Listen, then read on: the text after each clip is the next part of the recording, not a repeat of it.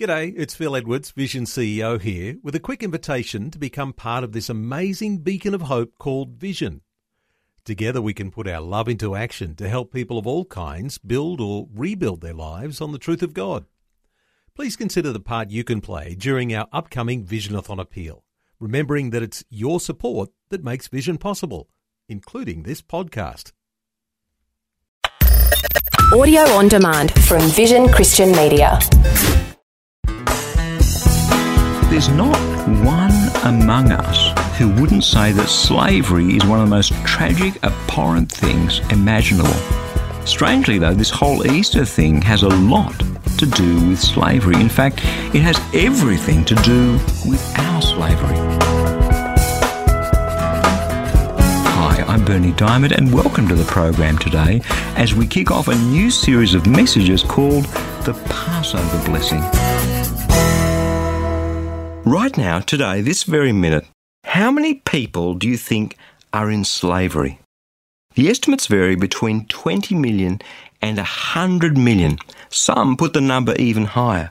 Many of those are children. Many of them are trafficked as sex slaves. That's staggering. It's shocking. In fact, to think that there is even one slave in this world is absolutely abhorrent, don't you think? Official statistics can't begin to tell the story of the misery of slavery. And where do you draw the line between a slave and someone whose labour is being exploited? Does it really matter? The point is that we people do terrible things to one another. We're heading into Easter this week, and as we rush around to buy those last few chocolate Easter eggs, slavery may be, well, it might feel like a really weird subject to be talking about, but slavery is actually what Easter's all about. Slavery is the place where Easter finds its real roots. I can't imagine two things further apart, chocolate Easter bunnies on the one hand and slavery on the other. But we live in a funny world. So over this next couple of weeks, as you and I consume maybe a little bit more chocolate than we should, we're going to discover the roots of Easter. And as we take that journey, my real question is this: does Easter really matter? Does it have anything relevant to say to you and me here and now? Well, most of us know that Easter is about more than chocolate. After all, it's the time in the TV news where they always flash up the stories of the grand Easter celebrations in the big cathedrals. Those Christians are busy celebrating the fact that Jesus Christ, allegedly the Son of God, died and rose again at Easter. The basic thing that Christians believe is that every one of us, you, me, the next guy, we've sinned, we've done things that are wrong, and God is a God who loves us, but also who punishes those who do wrong, which turns out to be everybody. And so Jesus dies to pay for the sins of everybody, so that you and I can be forgiven if we believe in him, while at the same time ensuring that justice is done. Someone was punished. He was punished. And then he rises again to give us victory over death and a life eternal. That is it in a nutshell. That's the executive summary. The question is, so what? What does that mean to the average punter in the supermarket aisle buying Easter eggs? Well, the whole Easter thing goes back much further than 2,000 years ago, and it turns out that there is an incredibly rich history and rich symbolism.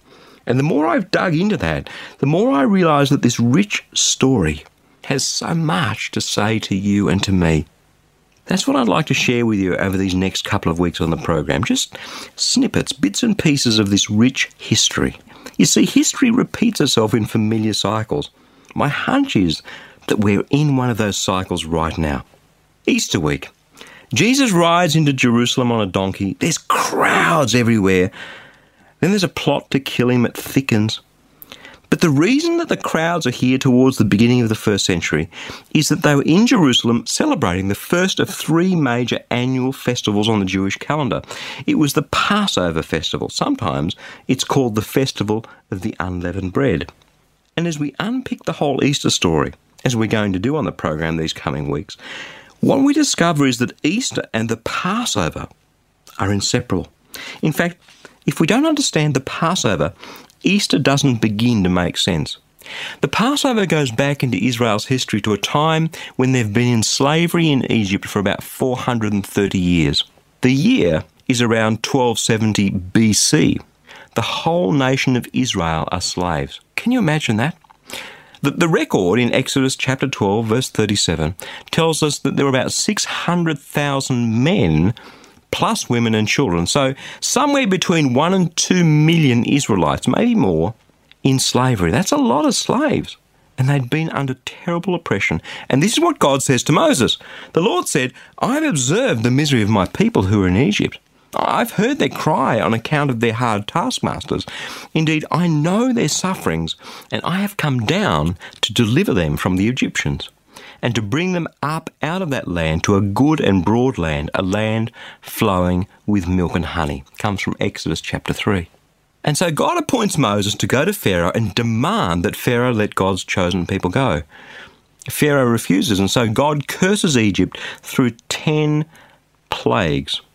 He turns the Nile into blood, he sends plagues and sickness and all sorts of things, but Pharaoh still refuses. So God plays his trump card.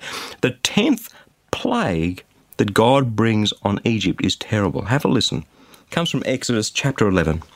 Moses said to Pharaoh, Thus says the Lord, about midnight I will go through Egypt. Every firstborn in the land of Egypt will die, from the firstborn of the Pharaoh who sits on the throne to the firstborn of the female slave who is behind the handmill, and all the firstborn of livestock. Then there will be a loud cry through the whole land of Egypt, such as has never been before and never will be again. Not a dog shall growl at any of the Israelites, though, not at people, not at animals, so that you may know that the Lord makes a distinction between Egypt and Israel. Then all the officials of yours shall come to me and bow low to me and say, Leave us, you and all the people who follow you. After that I will leave. And in hot anger he left Pharaoh. See, that's exactly what happened. This whole Passover thing was about the freedom of God's people from slavery. And that's exactly what Easter is all about. The whole slavery thing crept up on Israel. They started off in quite a privileged position in Egypt, with Joseph effectively running the country. But then as their numbers grew, little by little, the Egyptians enslaved them. I wonder whether it isn't the same with us. Most people today, most people listening to this program, wouldn't consider themselves as slaves. But stand back and take a look at life. Take a look at the treadmill that we're on, the number of people labouring under high debt, the number of people labouring under the consequences of their lifestyles, the number of people who should be happy, who should be fulfilled, who should be living a life of freedom, but seem to be trapped by life. Look around at the marriages falling apart, the mortgages failing, so many things falling over. We think we're free, but actually so many people are slaves. It creeps up on you, almost without realising, until one day you look at life and think, this stinks. It really does. What went wrong? Why is my life like this? And then as we're munching on another chocolate Easter bunny, some guy comes along to talk about Easter, and you hear God speaking his words into your heart. I've seen your misery. I've heard your cry on account of your taskmasters. I know you're suffering, and I have come down to deliver you from this land, to bring you out into a good and broad land, a land flowing with milk and honey. What if God spoke words like those into your heart today? What if he is looking at your life right now, and he feels the ache, he knows the burden, he hears the cry? And what if Easter has everything to do with that? That'd give Easter some real meaning, wouldn't it? I mean, this whole Easter thing, it could make a massive difference in our lives.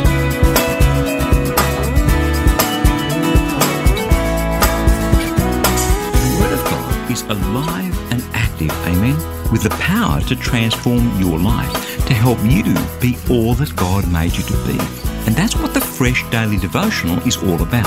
It's completely free, and I'd love to send it to you.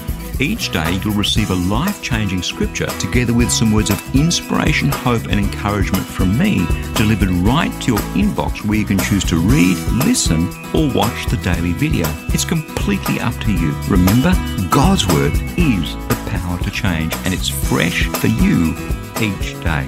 You can subscribe to receive your free daily devotional at freshdevotional.org, or give us a call toll-free on 1300 722 415 to request the printed devotional if that works better for you. Again, that's freshdevotional.org or 1300 722 415. My prayer is that your heart will be touched and transformed as you draw ever closer to Jesus through the power of His Word.